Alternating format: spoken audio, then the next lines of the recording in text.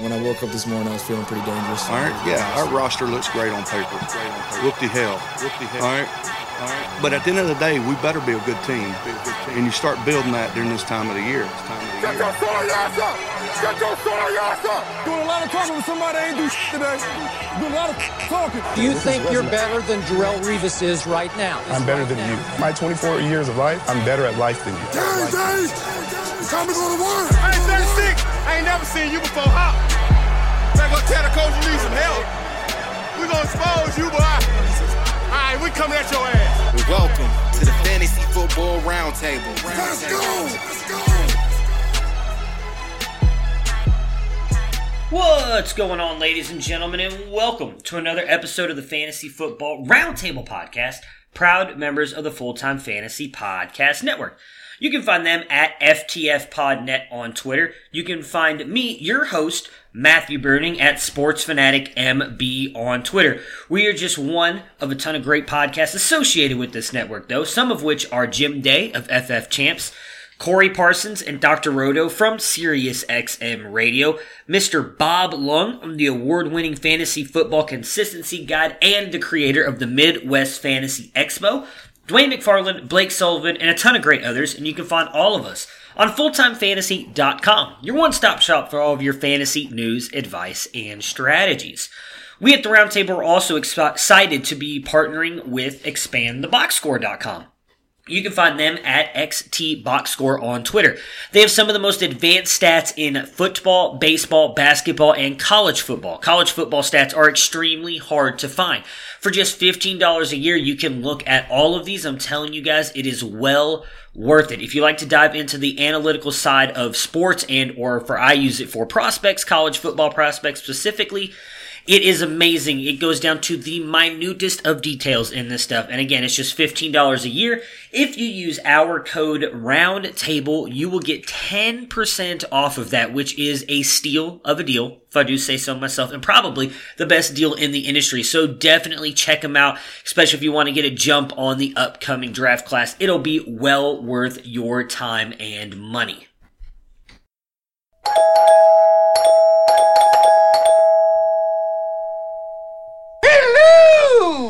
It's Monday, and we had a weekend of football, which is actually kind of weird to say here at the first week of February. We will be talking about some XFL games here in just a minute. We've got Mr. Dennis Bennett, who you can find on Twitter at culture_coach with us. Dennis, how you doing? Dennis is doing fantastic. You know, nothing like a February in Ohio when it's 45.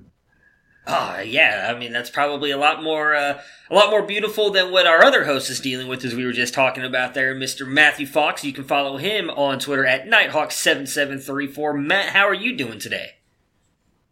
I'm doing all right, broadcasting live from the Hoth system here. Yeah, Hey, Matt Fox, did your doppelganger ever get booted off Twitter there? Did indeed. All right, sweet. I had to, it's funny, you have to go through that situation with Twitter. I actually had to send them my driver's license to verify my identification. God, that's just weird, man. There's so many, bad ways that could go. For those of you who don't know, Matt, because he is definitely the most high-profilist of high profiles on Twitter, especially when it comes to everything movies and, what else is it that you do a really good job on? Well, I know you just did the XFL stuff. I was trying to think of what else you like. The fantasy movie leagues, you obviously do a really good job on movies and everything, but you got impersonated, and they were trying to, I guess, scam Dennis out of some money is what it looked like. No, they didn't approach me. I just, I heard they did somebody else, though. Oh, gotcha. They were just scamming other people. But yeah, so you had to go through all that. It was just, I mean, I couldn't even imagine. That would just be weird. It's somewhat funny, and I would, I guess, maybe somewhat flattering. I don't really know how that works out when someone tries to, I guess, steal your handle or anything like that. I don't know how they go about choosing who and why they choose who they choose. Yeah, I mean, they cloned a lot of my bio, but there was a couple of giveaways. I never used my actual name in my social media handle because I share a name, obviously, with a pretty famous actor who was on Lost. So I've always I forgot about used that. I've kind of always used my my nickname, and then the other thing is obviously in my bio, it says I work at First Pres, and those of you that know me, I work for First Presbyterian Church. Right. But whoever was trying to scam obviously didn't really realize that, and changed it to Press, thinking I was working for a journalism outlet. So I thought that was funny. Yeah, I completely forgot that you, Mr. Matthew Fox, I guess, do technically share the first, same, and last name. So that is very interesting. I didn't even put that together until you said that. All right, so as I mentioned in the beginning, we're going to do a little bit of everything today. We're going to talk about some of the free agents at quarterback and running back, but I wanted to jump in and talk about the XFL games. We had 4 games over this weekend. Matt, we had you on last Friday's episode to kind of preview all of that, so I'm going to jump in. I got to watch both games Sunday. I know you watched some of them. We'll see. I can't remember how much Dennis got to watch exactly. I know he had some stuff going on, but we'll jump in and talk about the XFL games and our kind of first impressions of it over the weekend.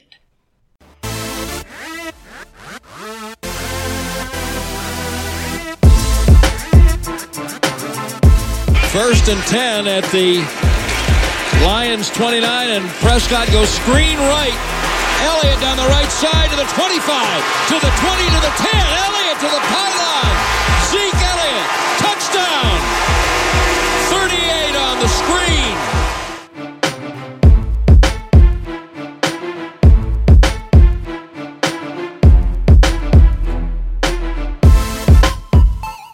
Second down at 10, takes the snap, gives it. Chubb runs, he's to the 15, he's to the 20, 25, 30, 35, 40, 45, 50. There goes Chubb, he's to the 30, 20, 10, 5, touchdown, Chubba Lubba Hub.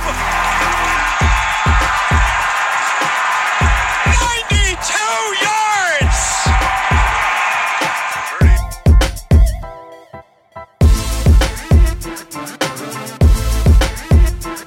Left. Marshawn Lattimore, 12 yards from Adam. Case on a deep drop, steps up in the pocket. He'll fire to the right side. Caught by Diggs. Stay up. Oh my God! Marty, no! Touchdown! Are you kidding me? It's a Minneapolis miracle! Stephon Diggs and the Minnesota Vikings have walked up on the New Orleans Saints. It's a 61-yard Minneapolis miracle. Yeah, I watched on Saturday and Sunday. I didn't see the second half of the second game on Saturday because we went out with my wife and saw Birds of Prey. I thought I couldn't tell her we couldn't go on date night because I was watching football post Super Bowl. But really was impressed with the DC defenders in the first game. I know it's going to be music to your ears, but Cardale Jones was probably my favorite player of the weekend watching him play. I thought he was really good. I actually thought Seattle had some moments in that first game. Second game, Houston, their quarterback, I think it's PJ Williams, he was pretty electric. They had a lot of long bombs, which were kind of fun.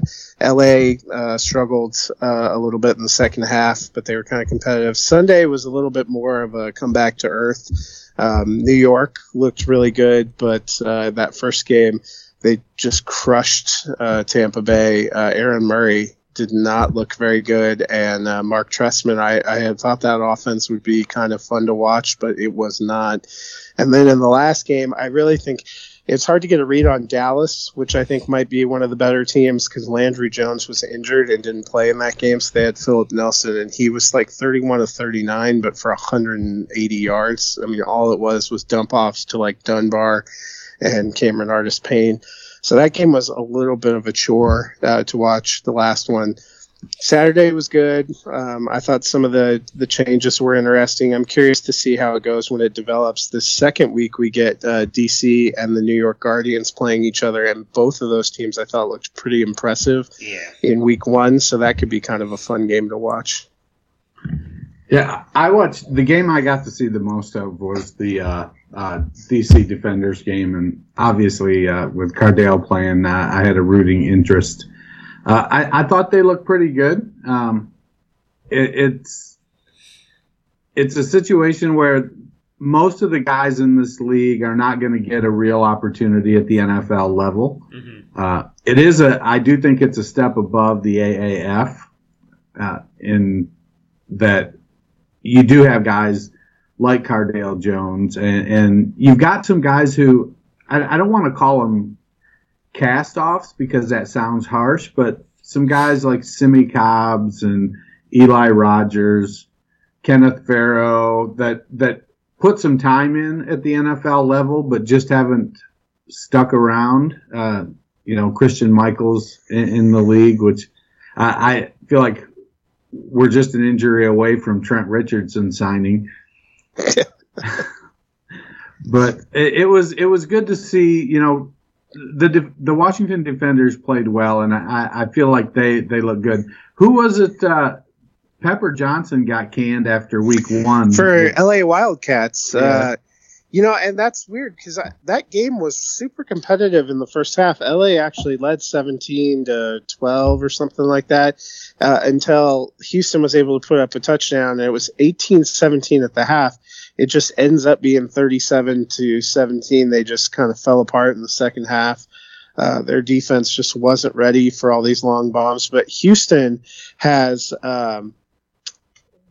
Sammy Coates. And they had cultivated a lot of huge kind of receivers, and their offense philosophy seemed like they just were going to bomb the ball. And that, the XFL wants scoring. They want activity. They want personality. It was great, even in a kind of boring St. Louis, Dallas, where the offense has struggled. Marquette King out there punting for St. Louis was super fun to watch, and he nailed some huge kicks. I like the sideline interviews where they grab people, whether you do well or whether you do poorly, and they grab you like right away, and you have to answer questions. Like the first game, this guy misses a 35-yard field goal, and I'm thinking, God, he sucks. And as soon as he hits the sideline, the reporter is there, make them take his helmet off and talk about why he missed the kick. I actually kind of enjoyed that. They had a lot of fun. Like Troy Aikman was at the Dallas game on the sideline, and they had Pat McAfee as their sideline reporter, and he was giving some great commentary, and he'd go grab Troy, and Troy would run up and make comments. I mean, it was fun.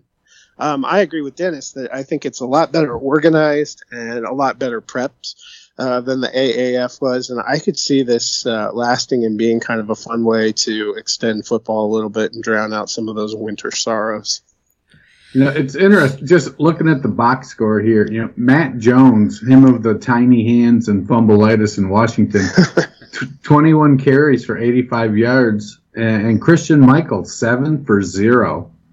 He looked terrible. People were making jokes about he was already in midseason Seahawk form. Right. Oh, it's kind of messed up. Yeah, so I didn't get a chance to watch either one of the Saturday games either.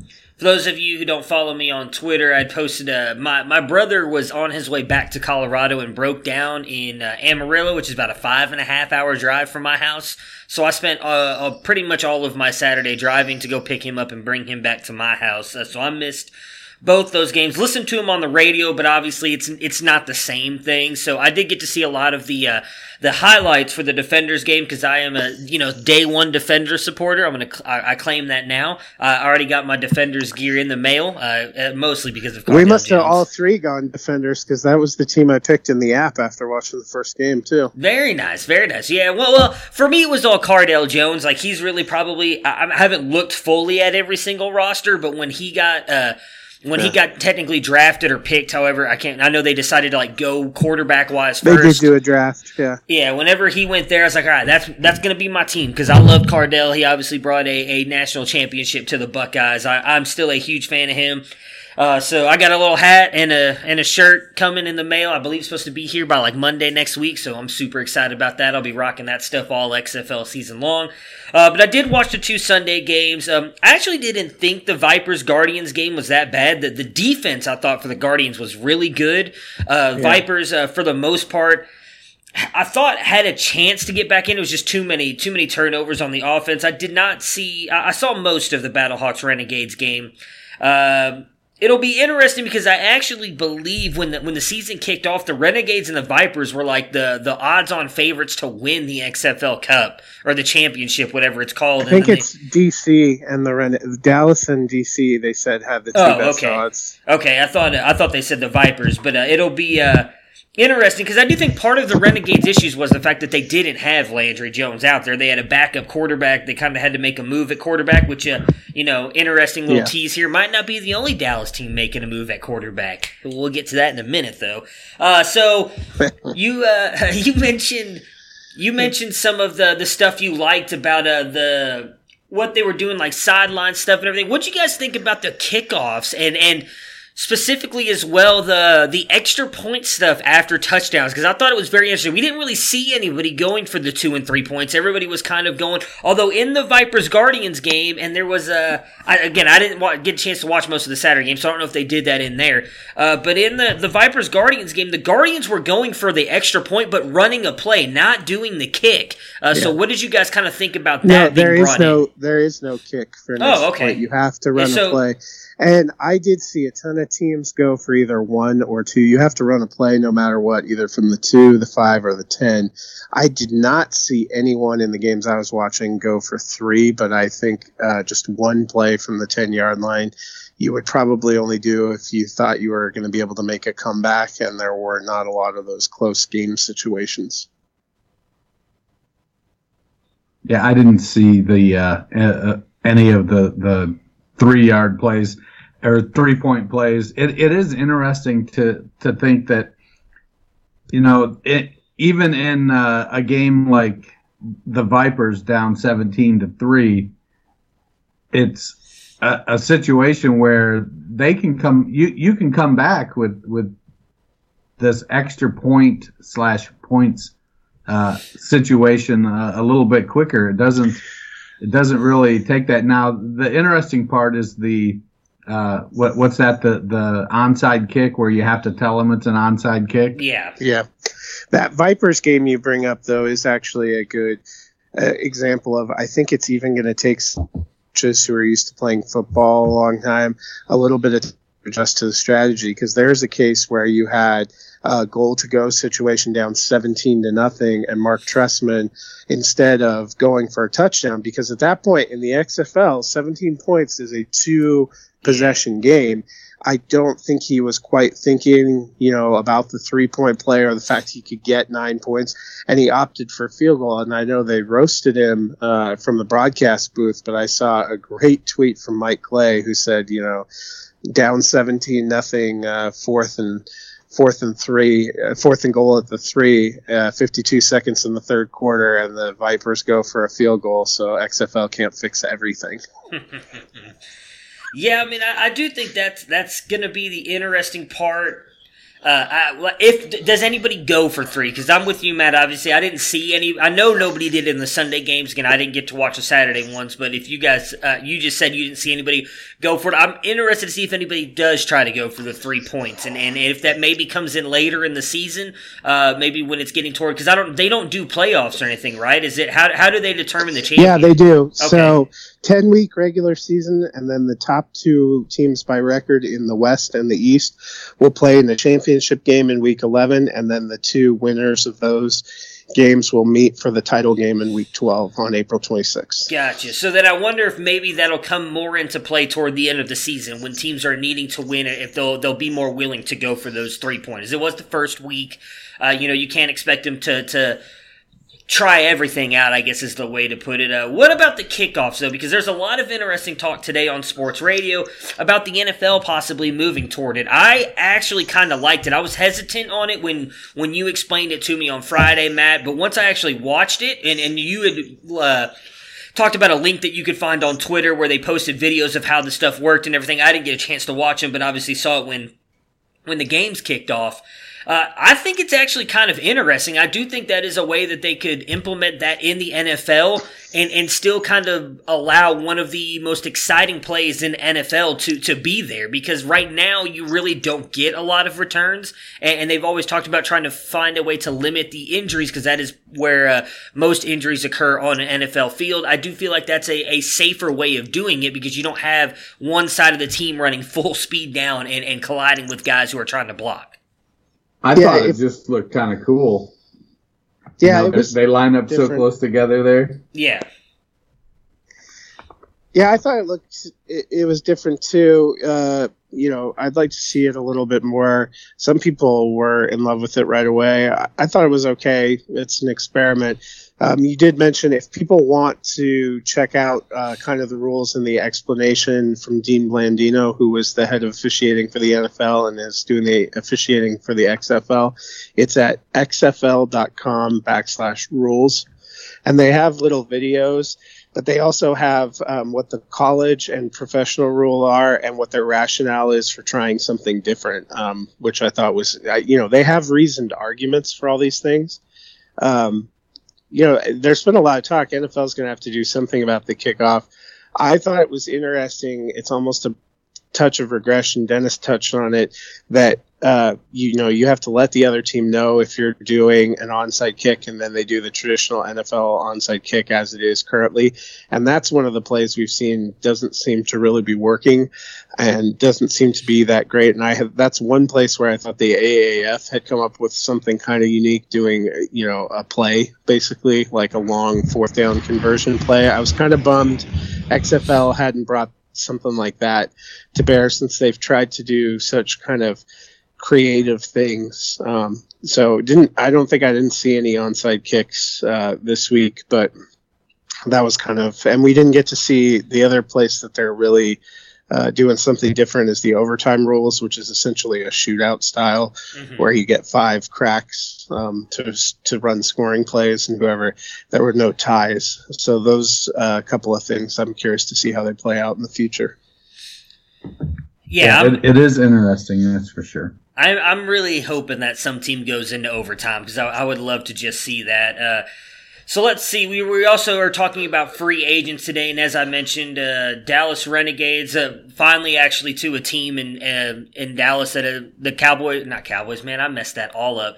A team in Dallas that Dallas fans can cheer for in February for once did play yesterday, and they had to make a move at quarterback now due to a knee injury for Tom Landry.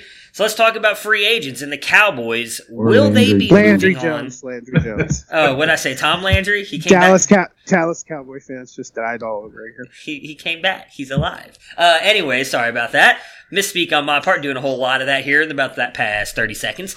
Dak Prescott, is he staying? Is he going? What do you guys think? We'll kick it off with you, Dennis. What are your thoughts on Dak and his impending free agency? I think Dak's staying in Dallas. There's no real impetus for him to move on. I get that it's a lot of money, but why would he move on from Dallas when he's going to make great money whether he stays or goes? He's got a great offensive line, a great running back, some great receivers, a competent defense, and now a better head coach for all intents and purposes, I suppose. So I think at the very least he gets franchised. But if any, there were the big three. It was Zeke, it was Amari, and it was Dak. And my feeling all along was that the one least likely to be back was Cooper.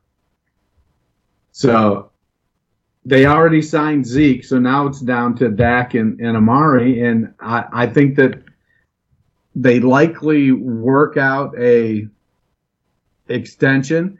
I could see it being maybe not a 5 or a 6 year extension. I could see Dak saying, you know what, let's go 2 or 3 year, and let's see how this goes.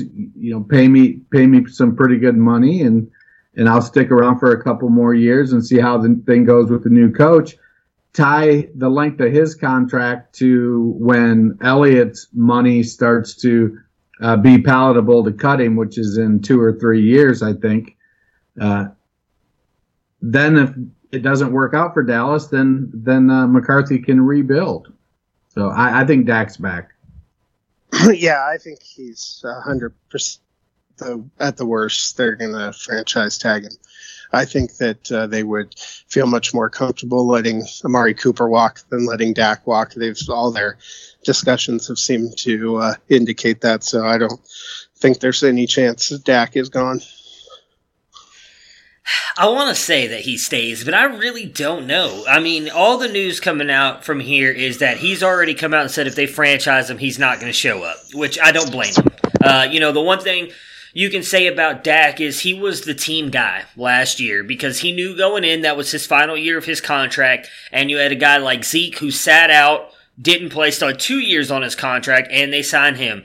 They bring in Jalen Smith, and they sign him, who nothing against Jalen Smith. He's been really good the past couple years and definitely a really good linebacker, but I wouldn't say he's top 10-ish at linebacker right now, where you could argue that Dak Prescott is in the top 10 of quarterbacks in the NFL, yet he came out, played the entire season, never once got his contract re-signed, anything like that, and now he's sitting here with a possibility of getting franchise tag, where again, he says that he would not show up. So that's the part that worries me, is that you look at Jerry Jones and he's always ended up paying his guys. So why isn't Dak paid yet? What are they waiting for is my question, because they've had a whole season. And now this point up into the offseason, why haven't they signed Dak? Waiting on the new contract year and the new cap space. But that's not till after next season. Well, I think it's about finding year, I guess. Yeah, but I think it's also about finding a number that works for both of them, because, Dallas doesn't want to end up investing all of its money in Dak Prescott and Ezekiel Elliott and having the rest of the team fall apart, because that's not going to work either. So, it's how much are they willing to give him? How long of a commitment do they want to do? I think there's a lot of back and forth and a lot of pieces that go into this, and they probably are waiting to let Mike McCarthy. I mean, look at how long it took him to even decide to let Jason Garrett go when we knew after week 14 that was a DOA situation. So I just don't think they feel like they need to take a lot of time. I think Jerry's going to avail himself of all the tools available, and if he feels like he needs to franchise tag him to make sure nobody gets in there, he's going to do it. All right, so I want to throw a scenario at you guys really quick. Just throwing this out there, but Dak at the beginning of last season said that he wanted $40 million. I know me and Dennis talked about it at the time. Neither one of us felt that he was worth $40 million. I feel like that's a little bit of an overpay for the guy, but it is kind of where the market is at quarterback, so I kind of understand him asking for that. In my opinion, while he did go out there and have a very good year, he didn't win enough games to kind of prove that he is an elite quarterback. And as Jerry Jones said multiple times, since he does get a microphone, or it seems like runs to every microphone he sees, that winning is the most important stat. So while Dak put up a lot of really good personal stats, he was not able to win games for the Cowboys last year. Do either one of you think there's any realistic shot that they bring in anybody else in free agency who they would have to pay cheaper money than Dak, draft a quarterback in this draft, or vice versa, franchise Dak and then trade him to a team that needs a quarterback and bring in a young quarterback to somewhat extend their window? Because the big argument, obviously, against paying quarterbacks and why everybody talks about trying to build a team around a quarterback on a rookie contract is that quarterbacks eat up so much of the cap. So any shot that you think that happens, like if ballpark it, I guess, 50%, 60%, 5%. Either one of those, are you guys firmly in the camp that there's no way he's not in Dallas to start the season? Well, I don't think Jerry has what it takes to franchise him and then pull off a trade. Okay. I just don't think that's in his makeup.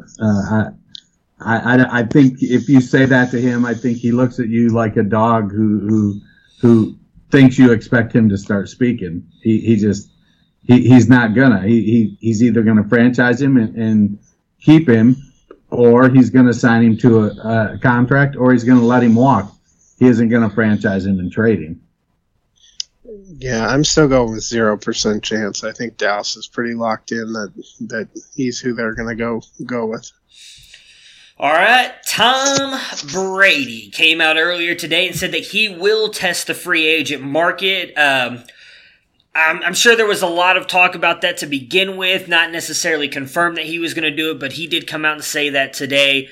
Any shot that you guys think he leaves New England? I mean, I do think that there are going to be multiple suitors for him. We already know the Raiders came out and said they would pursue him. I brought up the trade thing earlier because there was a lot of talk down here in Dallas out of something Michael Irvin said that the Cowboys would seriously consider going after Tom Brady as well. I do think there's a lot of teams that might go after him. Indianapolis kind of comes to mind as well with as good as that offensive line and defense is.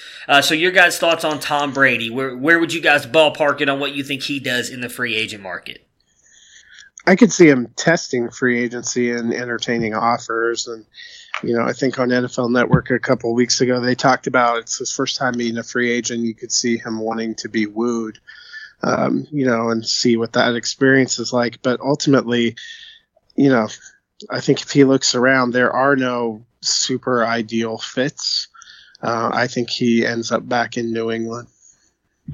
Yeah, I mean, Brady has played under the same offense for 20 years now, with the same coach. And while there probably is some truth to the old adage that familiarity breeds contempt, him and Belichick are tied at the hip. And at 42 years old, I don't think that's not when you decide to go out and say, I'm going to show you I can do it without you. I think you wait and you ride off into the sunset together. You wave goodbye and go sit on your California shore and watch the sunset. I can't see him going to another team and trying to learn a new offense or trying to install his offense on some team. It doesn't make sense to me that it's something he wants to do. I think you make it, if you think the team is good enough in New England to make another run, then you go make another run. And if you don't think it's good enough, then you tip your hat and go home. See, I don't think he wants to tip his hat, though. And I don't think New England's good enough. Now, I'm not going to put it past Bill to make some moves to improve that team, but I would say right now the Patriots, if Tom comes back to it, outside of making some big changes, and I would talk about offensive line, defense, they need another wide receiver. You're looking at probably the third or fourth best team in the AFC, if that. Which, granted, yeah, you get into the playoffs and it's anybody's shot. You have a chance to beat anybody on any given Sunday, sure. I don't think that Brady wants to retire, and I don't think that he looks at the Patriots as a team that can win the Super Bowl next year. And I think that's what he wants. He clearly wants to win a Super Bowl. I don't think he's as tied to the Patriots as everybody else thinks he is. It gets to a certain point where you really want to cement your legacy, and what would cement his legacy even more than going to another team and winning a Super Bowl without Bill? Nothing. I think I would even have to get off my high horse and say that he is the best quarterback of all time if he were to go to another team and win a Super Bowl with a team without Bill Belichick. And there are teams that are set up to win now that I think could benefit from him, that they don't have to change the offensive schemes at all. You go into a place like the Los Angeles Chargers, who, yeah, they need to improve their offensive line a little bit as well, but they have a really good defense. Yeah, they're going to possibly lose. They're going to lose either Melvin Gordon or Eckler. I don't think they let both go. If you keep Eckler, you have a James White, Sony Michel combo right there that he can rely on. You've got two really good wide receivers, probably two of the best wide receivers he's had since Randy Moss. So, and going to Indianapolis, same thing. Got a good running game, a great offensive line, probably top 5. Yeah, you only have T.Y. Hilton, although I still think Paris Campbell's can be really good, but we'll see what happens with him. So I don't think it's a for sure thing that he stays in New England or retires. I would actually put it more on him leaving New England and going and playing somewhere else than him coming back to the Patriots. But see, I think one thing you're missing there is the situations. Like, you talk about the Chargers. I don't know if you've looked. I went and looked. The Chargers have a ton of free agency questions, including I would bet that they lose both Melvin Gordon and Hunter Henry, and they don't have a ton of cap space either.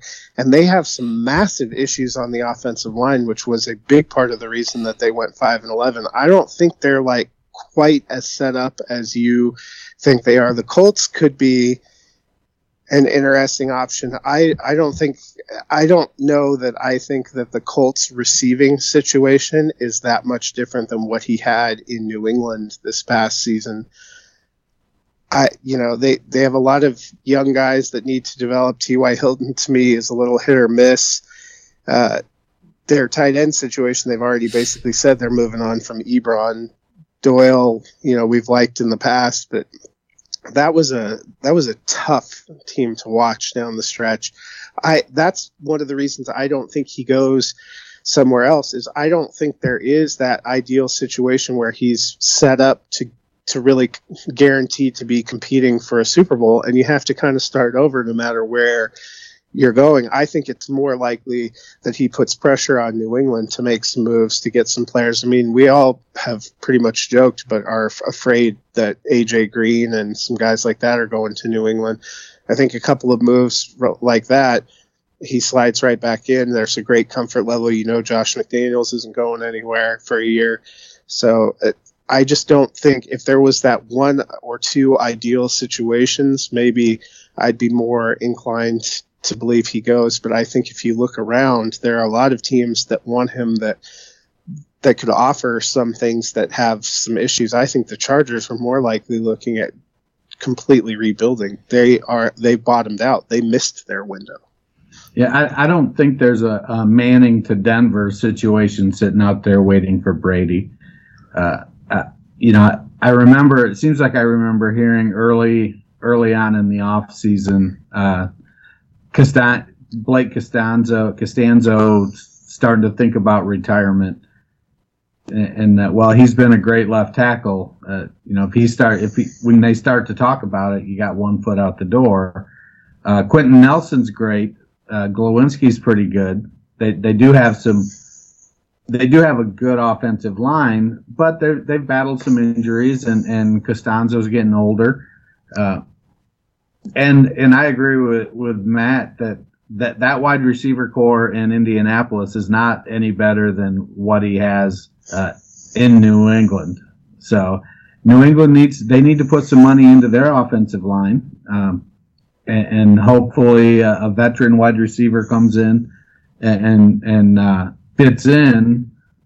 But yeah, I wouldn't be putting money on Brady heading out. Yeah, so I hear what you're saying on the Chargers side of it. They are, however, they're the 12th team right now with cap space available. And outside of Hunter Henry and, Gordon and Eckler, there's not a lot of really other talented players that I was looking at that are leaving that team. Yes, you're right. The offensive line, as I said, and I said it too, they need to be improved. But guess what? You can grab a couple offensive linemen in this draft because the skill position player in this draft is so loaded. I do think that those offensive linemen are going to get pushed down a little bit. So I do think they'll be able to get one or two guys. With the cap space they have, they're going to be able to re-sign maybe both of them. I mean, Hunter Henry is not going to get a top contract. He's not proven anything. We all in the fantasy industry. I sort of disagree about that. I disagree about that. And why is he going to get a top contract? He's done nothing. They have $51 million in cap space. You have to remember, Brady. They've talked about if he leaves New England, 25 to 30. So you're talking about 2/3. Maybe. You don't know that he's going to take that. If he wants to go somewhere and possibly win, we've seen him do it his entire career in New England, be extremely underpaid at the quarterback position. That's what everybody's assuming he's going to do. But if he wants to go somewhere and win, he's not going to a team whose core just went 5-11 and is in a division where they're easily the 4th place team. I mean, San Francisco went 4-12 last year and made the Super Bowl.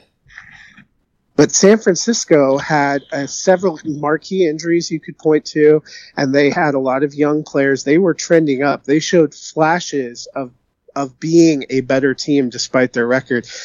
Los Angeles Chargers were 12-4 the year before. Right. A lot of people thought they were going to be a serious contender, myself included. And what we saw from that team was alarming. They're coming apart. I firmly believe that they're looking at starting over. They have that number 6 pick. They're going to want to take a franchise quarterback. Tom Brady does not want to walk into that. And they can still take a franchise quarterback at 6. I'm not telling them that they can't. Tom Brady does not want to walk into a situation where if they start out 1-4, everybody's booing. Maybe. I still don't know that they'd even do that because I don't think they'd start out 1-4. You just pointed out what I was going to go to next. And yeah, they were 12-4 the year before.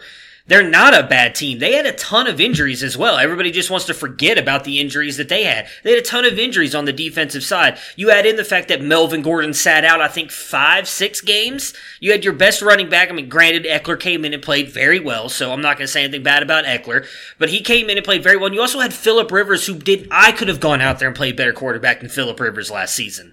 You cannot tell me that Tom Brady coming in there and playing better than him doesn't have a chance to bring that team back to a 12-4 team like they were the year before. Why do you think Brady would be better than him? I bet if you put their stats side by side, they were alarmingly similar.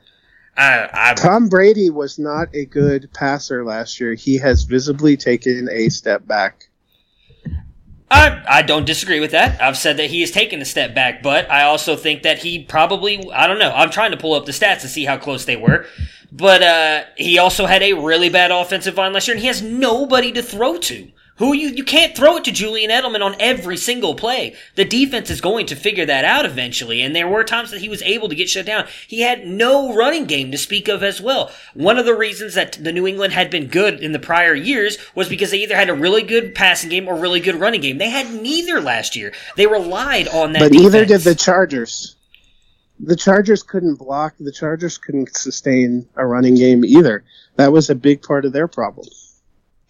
Yeah, I agree, and that's what I'm saying. They could change that, though, in the offseason, because you're talking about, you both said that the Patriots could be good. The Patriots are losing a ton of their defensive starters as well in the free agency, and are you going to tell me that Bill Belichick's going to bring them all back? Because he doesn't do it. How often does he ever bring people back? Yeah, but does he need to? We've seen Bill Belichick have a career of being able to make up for lost pieces. We haven't seen the same thing from the Chargers' infrastructure or front office. Yeah, we've seen him be able to do that because he's had 12 at quarterback, though, as well.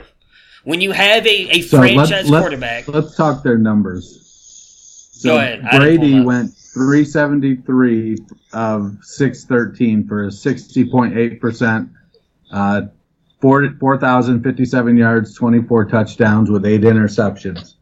He had a 6.6 yards per attempt. Well, I bet Rivers doubled him in interceptions. Oh, no, he more than doubled in interceptions. Well, there we go. But he also passed for 600 more yards. Because they were behind in every game. 7.8 yards per attempt, so 1.2 yards per attempt higher. 288.4 yards per game to 253.6. So and we're not saying Rivers is great by any stretch of the imagination. You know, Rivers completed 66% of his pass to Brady's almost 61% of his passes. I honestly, I think they both should ride off into the sunset and let a kid have the job. Well, you brought up Rivers, so we might as well just talk about him. We're going to agree to disagree on the Tom Brady thing, obviously. But on Rivers, he came out today earlier and said that he is pulling out of Los Angeles as well. It's the first time he's ever pulled out in his life. First time Rivers has ever pulled out. You saw that too? Yeah, that was a good one. Anyways, so any thoughts on him? I know there's a lot of people bringing up Tampa Bay. We've kind of discussed it before. I don't think that's a good fit for him. I would honestly lean more toward Indianapolis as well if he was really going to come back and Indy wanted to bring in a more veteran quarterback. I don't know if I was Indy I'd do that, but I do think if he wants to play, I would imagine he's going to get a shot somewhere to be a starter. I don't know if he's going to be, but I do think he gets a shot. So you guys, Dennis, you were saying that you think he should retire just a minute ago. Is that kind of the route that you're going with him as well? Yeah, I think Rivers, his arm looked shot, and going to a new, I just think, you're getting up there, you're 37, 38 years old, and I get that health and, supplements and training is so much better than it used to be. But sometimes, man, you just gotta hang it up. Sometimes it's just time to go. And that's always been the thing with professional athletes is they can never, very rarely do they make the Barry Sanders, Calvin Johnson decision and say, I'm going to go out on top. Not a lot of them do that. Most of them play way beyond their good years, and it leaves it hampers their legacy a little bit. I think it's time for Rivers to call it a career. So I think it's definitely possible he ends up retiring. Obviously, he's got 85 kids, so he's got a lot of interests outside of football. That's my over-under number in correlation to Dennis's earlier joke. But there were two places that I thought I could potentially see that might be interesting. One is if Carolina cuts bait with Cam Newton. If Phillip Rivers went to NC State, I could see it being interested in being a short-term kind of like bridge quarterback there, because obviously we saw if they do decide to move on from Newton, I don't think Kyle Allen or Will Grier were the answers there. My boy Will Grier didn't get a real shot yet, so he's still trying to recover from the shot he got. And the many shots he got in that game. He looked tragically awful. He did. I concur. But, I mean, it isn't a real shot. I just don't think, I think they have weapons and they have the kind of team. They didn't look bad at times early in the season with Kyle Allen. He kind of imploded, and I get that, Rivers wasn't incredible. But, the Chargers, I think, had some other things going against them. They didn't have the greatest line. They had some curious situations, but I also think it began to wear on them that they've had no home field advantage. I think that was a tough situation. They were pretty much every game for them was a road game. I think that ends up wearing on them. It could be good for Rivers coming back home. The other one that I thought might be interesting is if Breeze ends up retiring, Rivers following Breeze again and ending up in New Orleans on a short contract. Those are a couple of teams that I think have infrastructure pieces in place that if they had a nice veteran passer, they could compete. I mean, do you think Breeze is going to retire though? I do. I 100% think he's going to retire. Of the three guys we're talking about, I think he's actually the one that's playing the best. But I think he's the one that's most ready. I 100% think he's going to retire. Yeah, I'm leaning more toward him retiring as well. Not just because of the Russell Wilson thing we saw at the Pro Bowl. It's something I think me and you have talked about before, Dennis, is that he's always been very much when the season ends, he's never been the guy who's wanted to reflect and all this stuff. It's always been, hey, I'm gonna be back next year. We're gonna do this. We're gonna do that. Even when they got clearly screwed over by the refs in that Rams game a couple years ago, he was all about, hey, we're gonna be back next year. There's no doubt about it. Now, and I understand he's out of contract now, but he's been very much on the I need to sit back and think. I need to talk to the family and kind of decide what we're gonna do next. And I do kind of feel like he's leaning more towards retiring than staying. And I do think he owns all those records now. He's 40 years old. He's got a lot of family and personal interests.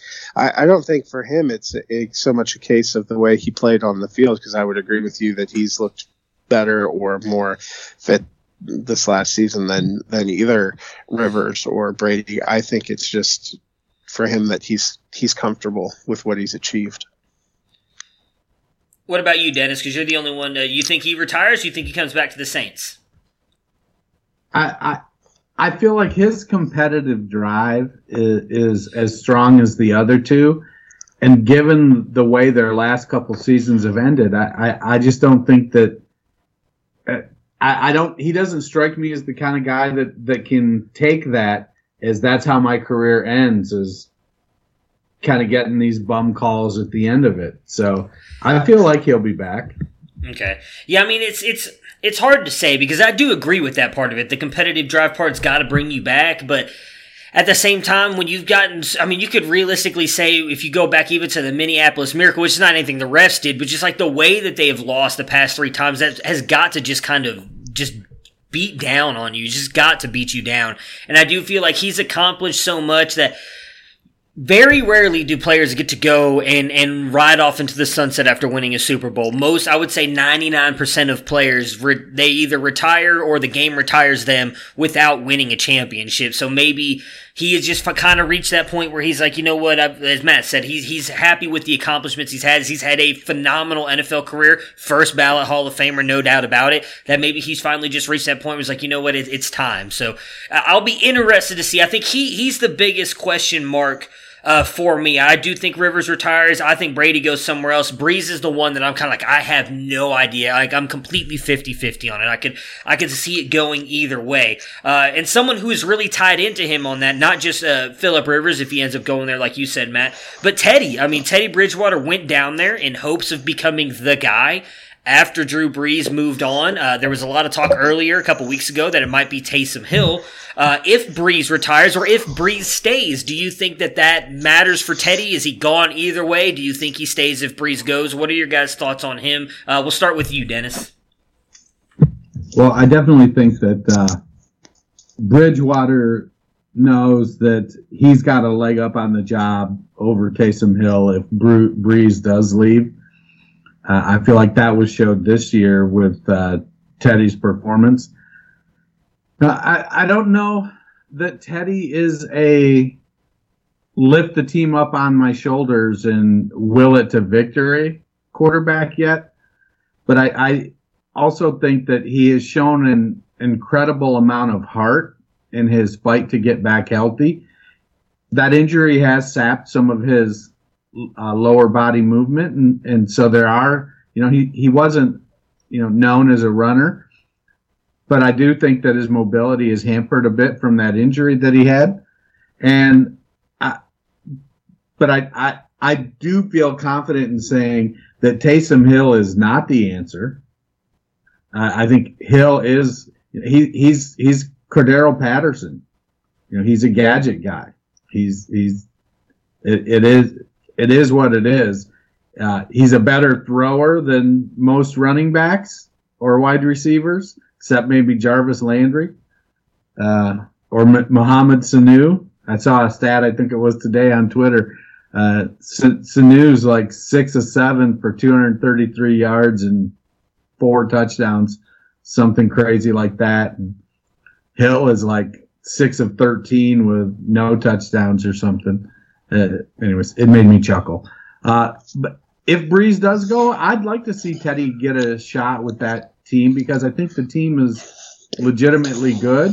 And I think Teddy has worked hard to be able to earn an opportunity like that. I think New Orleans and Sean Payton do like Taysom Hill. There was a lot of talk in the preseason last year that they were on the fence about whether they were going to release Bridgewater and keep Hill as the backup quarterback, and that was what a few people on NFL radio were agitating for them to do. I think Bridgewater is somewhere else no matter what. All right, it doesn't surprise me if that ends up being that way. All right, so what would be your best fit then? Where's your best fit for Bridgewater? I mean, we've got a handful of opening spots. You think he goes in somewhere like, say, a Chicago to compete with Mitch Trubisky to become the starter? Or do you think he moves into one of these opening slots? Because again, going back to Los Angeles, talking about they likely will take a quarterback at the start of the draft. So if he goes to Los Angeles, does that change everything for them? Do they not go quarterback? What are your guys' thoughts on a landing spot for him? Tough. I mean, I could see Indianapolis to compete there. I could see him going to the Chargers and they take a quarterback anyway. I don't know, Bridgewater did well for himself, but are there teams out there that are looking at him as the answer? How about Teddy in New England?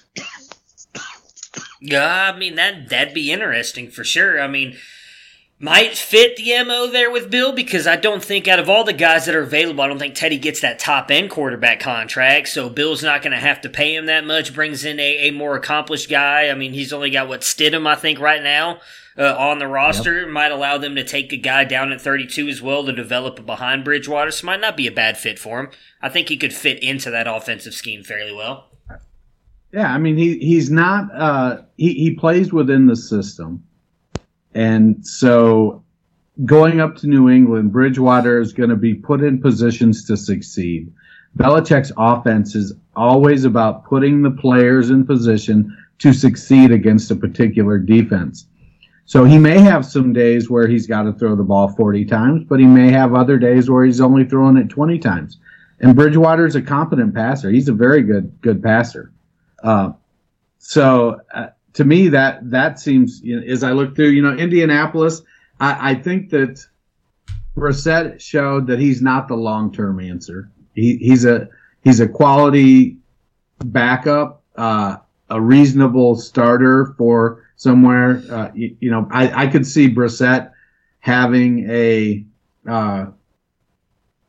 Ryan Fitzpatrick without the gunslinger mentality kind of career, where he plays until he's 37, 38, 39. Josh McCown kind of thing, somewhere along that lines is more where I see Brissett at. Yeah, I mean, I wouldn't be surprised if the Colts go somewhere besides him. What are your thoughts, Matt? Well, I was going to say another place I could see Teddy Bridgewater maybe getting called to is Oakland, where they have Derek Carr, but I don't know if anyone's totally sold on him. And I think Gruden's probably looking at weighing his options, at the very least wanting to have somebody else to possibly use. I mean, we saw this last offseason he was no stranger to picking up 3 or 4 quarterbacks to give himself some options. But is Gruden going to take a veteran, or do you think he wants to bring in a rookie and mold him? I mean, if I had to go one way or the other, I think he goes veteran. I really do. I think he thinks, whether we think it or not, it's kind of hard to tell, because it does seem like Oakland kind of overachieved. Nobody expected them to do what they did last year, and they were in the playoff hunt, as me and Matt talked about, all the way up until week 17, and they were in the playoff hunt. So I do think that Gruden probably has in his mind that this team is now a playoff contender, and I don't think they're that far off. They've got clearly some good offensive pieces, need to do a little bit more on the defense. So maybe bring in a guy that you think is going to be smarter with the ball than Derek Carr, maybe do a little bit more, that he can kind of coach up and into that system, and use your picks to get a bunch of more young guys and compete for the playoffs next year. I mean, regardless, it's going to be hard in that division with obviously having the Chiefs there with you. They're going to be the Super Bowl. I know they're already the Super Bowl favorites and the Super Bowl defending champs now. But I do think that they've got a good team around him. I would say I would lean more toward him bringing in a veteran than a rookie next year. I think there's also a lot of pressure as they open in Las Vegas for them to make some kind of a splash. And, they had talked about kind of a 3-year plan, and they were a little bit ahead of that plan at times this year. I think they're really pushing for the playoffs, which is why I would say a veteran's going to be more appealing to them. So, veteran, that might be a very good fit there in Oakland, as we know that if anybody watched the QB camps that he used to do, I know that he really liked this guy coming out of college. What about Jameis Winston? Obviously, Tampa Bay can franchise tag him, or possibly even transition tag him, which was a lot of the talk earlier in the offseason, and see if a team offers more money so they can get some draft pick compensation back. You guys, your thoughts on Tampa Bay keeping Winston, or does he move on, and where do you think he goes if he does move on? I feel like Winston's going to stay in Tampa. I think that he's going to take that second-year step under Arians, and for Arians to bring in another quarterback in essential, it doesn't matter if it's a veteran or a rookie. He's going to be starting with a new quarterback. Some are going to be better than others, obviously. So I think that Arians looks at it and says, I need to continue the process. We've got a good quarterback. If he can cut Winston's interceptions from 30 to 18, which is, I think, a very reasonable expectation. Still, that'll probably still lead the league in interceptions, but I don't know, 18 is a lot better than 30. And keep the touchdowns between 30 and 35. I think that Tampa is set to improve. That defense started to play a lot better. I think when we start doing our team previews, we'll have to get Ashley on to talk about them. But I like Winston to stay in Tampa. I don't think he wants to go anywhere. He's a Florida guy. He went to Florida State. I think he wants to stay down there. And I think he's willing to do the work for Arians. Yeah, I also think he stays. I mean, Tampa Bay wasn't that bad. They were 7-9. They showed some flashes. They need to improve their defensive secondary. They need to fix their offensive line a little bit. It would be nice if they had some kind of a running game. I don't think everything that went wrong for Jameis Winston can be blamed on him. You know, a lot of those interceptions come because they were constantly behind and they had to just sling it out there. He had to overcome a lot of injuries to receivers. I think they keep him. At the very worst, they franchise or transition tag him.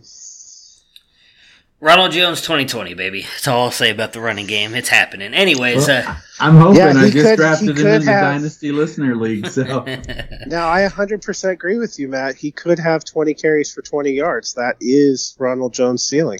Nah, I don't think that's his ceiling. That's his floor, baby. He's all right. He's all right. Just give him one more year, and he's going to have it in the bag.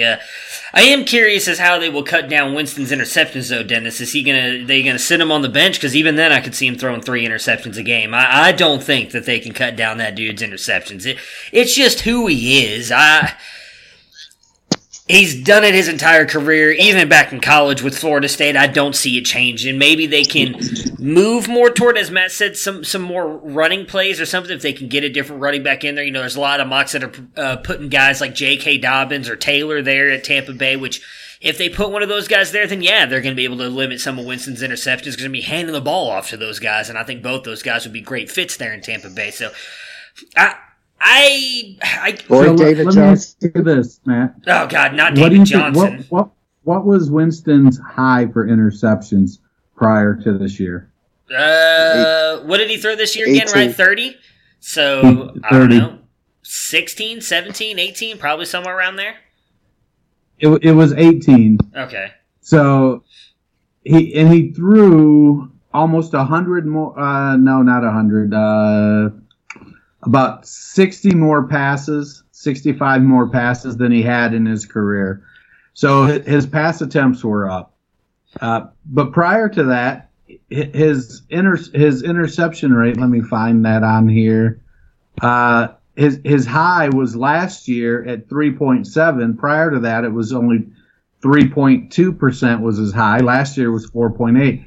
So for the most part, he ends up with close to 30 touchdowns and around 15 interceptions. So he's right around the 2.75 to 1 touch, or no, not 2.75, about 1.75 to 1 touchdown to interception ratio.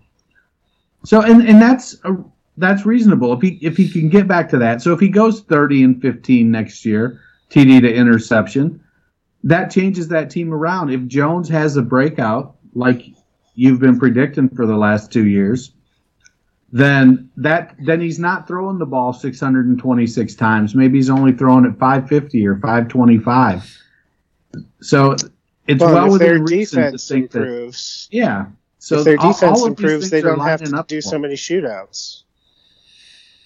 I just think he's going to throw it regardless. They could be winning 37-3, and they're still going to throw it. They're going to step up in the next 15 plays. They're going to be 14 passes in one run for 30 yards by Ronald Jones, and that's it. Like I just. Well, and that's on Arians. That's not on Winston. Oh, I agree. I'm not saying it's on Winston, but Arians has always been a guy who's going to air it out. I mean, outside of when he had David Johnson, who obviously did great things for him in Arizona, I see the correlation with him coming to Tampa Bay. I personally don't think it's going to happen.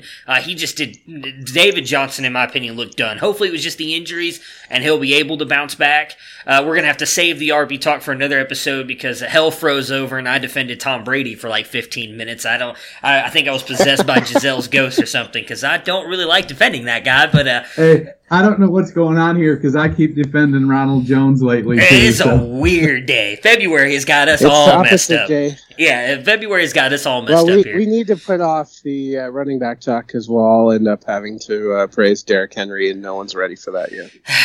Yeah, I know. No, I mean, I've already admitted we all have admitted how wrong we were on him, so I guess we can do it one more time before we got to worry about that. But, yeah, I just don't see them not throwing the ball that much because of Arians, and I just think that's what's going to happen with Winston. It's nothing wrong with that. I love the gunslinger mentality.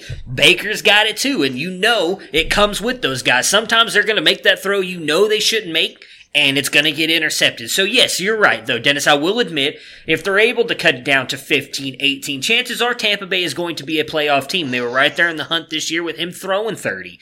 But it's going to be interesting. I don't know where they're going to go with him because Arians has kind of said that he wants him back, but at the same time not in some of his comments. So it would be interesting if they moved on from him because I don't know what veteran you could bring in there that would really help out your team more than hurt it. Like, Teddy's probably the most accomplished guy, but is Teddy going to be better than Winston? And I don't think so.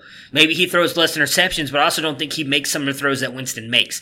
Don't see that from Rivers, don't see it from Tom either. So, outside of getting Breeze, and I really don't see Breeze leaving New Orleans to go to Tampa Bay. So I don't see a better option, which is kind of why I would lean with you guys as him coming back. So a couple more quarterbacks to talk about before we get out of here. Let's do the easy one first. We won't have to spend much time on him, I don't think. Ryan Tannehill, we all in agreement that he stays in Tennessee? I think so. Yeah. I think he found something that he likes there, and they found a good situation. I think he's going to want to come back and go for another run. And he's not going to break the bank. Yeah. He's going to be reasonably priced. They're going to probably have to spend a little money on Henry for the next couple years, whether it's franchise tagging. Is he a free agent this year? Yeah. So yeah, they're going to end up probably franchise tagging him. They've got Corey Davis, whose contract will be up, I think, next year. A.J. Brown's on a rookie contract. Jonnu Smith, I think, might have 1 year left on his contract. So it makes sense for them to keep him. I do think in the playoffs, he kind of started to show a little bit what he really was. I don't necessarily think Tannehill is the answer. Mm-hmm. But if you have a great running game, he can help you win some games.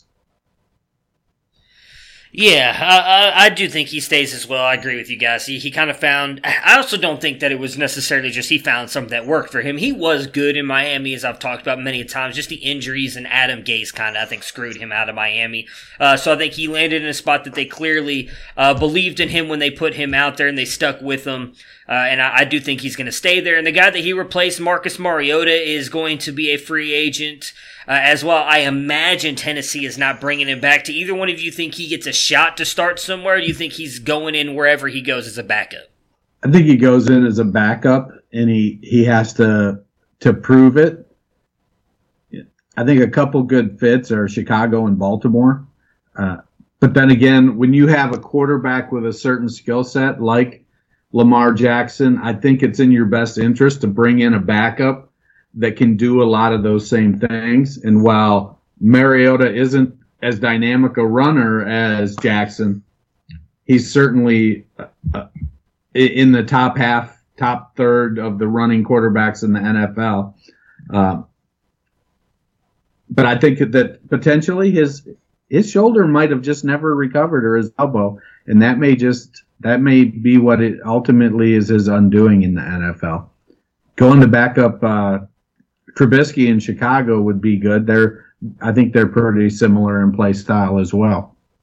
Yeah, I think Chicago's not a bad call. I think anywhere he goes, he has the potential to have an opportunity, because I don't think he's going to go to some team where they have a big premier quarterback. Another place, I've mentioned this before, I think Oakland would be a potential. That could be a kind of appealing rehabilitation project. John Gruden, obviously, for a lot of years was the guy that was vetting these quarterback prospects for ESPN, so he's going to be a little bit familiar with them. I think Oakland goes and gets somebody who's a second-tier veteran quarterback this year that has a chance to push Derek Carr, because I don't think they're 100% out on Derek Carr. I think there were some extenuating circumstances. Obviously, Oakland's receiving core has more questions than answers to, but I don't think they're 100% sold on him at this point either. Yeah, I agree with that on Derek Carr. The one thing I'll say on Mariota is I agree with you on Dennis. I just, at least in my opinion, I have no doubt it was the elbow thing. As someone who is a huge baseball fan, when that injury happened to him, and there was a lot of talk about that elbow and him possibly needing like what pitchers need in Major League Baseball and Tommy John surgery, and he decided not to go that route. If you don't get the surgery and the injecting, I can't remember what it is, it's like plasma and stuff in your elbow doesn't work, you're not the same player until you get the surgery. Clearly, he didn't have that because you have to sit out for an entire year, and he was at the end of his contract, wanted to come out and try and play for Tennessee and prove that they could make the playoffs again. Everything we saw what happened, Ryan Tannehill replaced him. I hope that if that is the issue, he eventually gets the surgery he needs, because I still think Mariota has a lot left. We did not really get, in my opinion, a chance to see him play for a team that really believed in him. And I do think he would have been better than Tannehill was. You know, one thing I've brought up on here before, I think if Marcus Mariota was coming out this year in the draft, he'd be one of the highest rated quarterback prospects in this quarterback class, because we've seen the NFL move more toward those college concepts and believe in those running quarterbacks that Mariota was, where he kind of came into the NFL at a time where that was frowned upon, and they pretty much just took you and put you into the system they wanted instead of building a system around you. So I hope nothing but the best for Marcus Mariota. Regardless, I do think wherever he goes, as you said, Dennis, he probably goes in somewhere and is going to be a backup for somebody. I don't think he's going to get a real shot at starting, at least right now, unless there's an injury before preseason and all that stuff happens. So that is all the quarterbacks on the list that are going to be free agents this year. We were going to get into running backs, but as I mentioned, we decided to defend a bunch of players we usually don't, and that caused all kinds of length and time issues here. So Matt and Dennis, thank you guys so much for joining me today. Talk a little XFL and quarterback free agents. I look forward to talking to you guys again later this week. Right on. Yep, talk to you then. Prepare for glory! I don't know if you got your popcorn ready. Do you got your popcorn ready?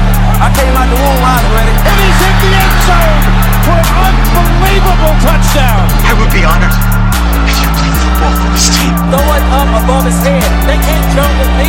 Golly. Oh, they tackle him at the 40-yard line. Who can make a play? I can. Who can make a play? I can.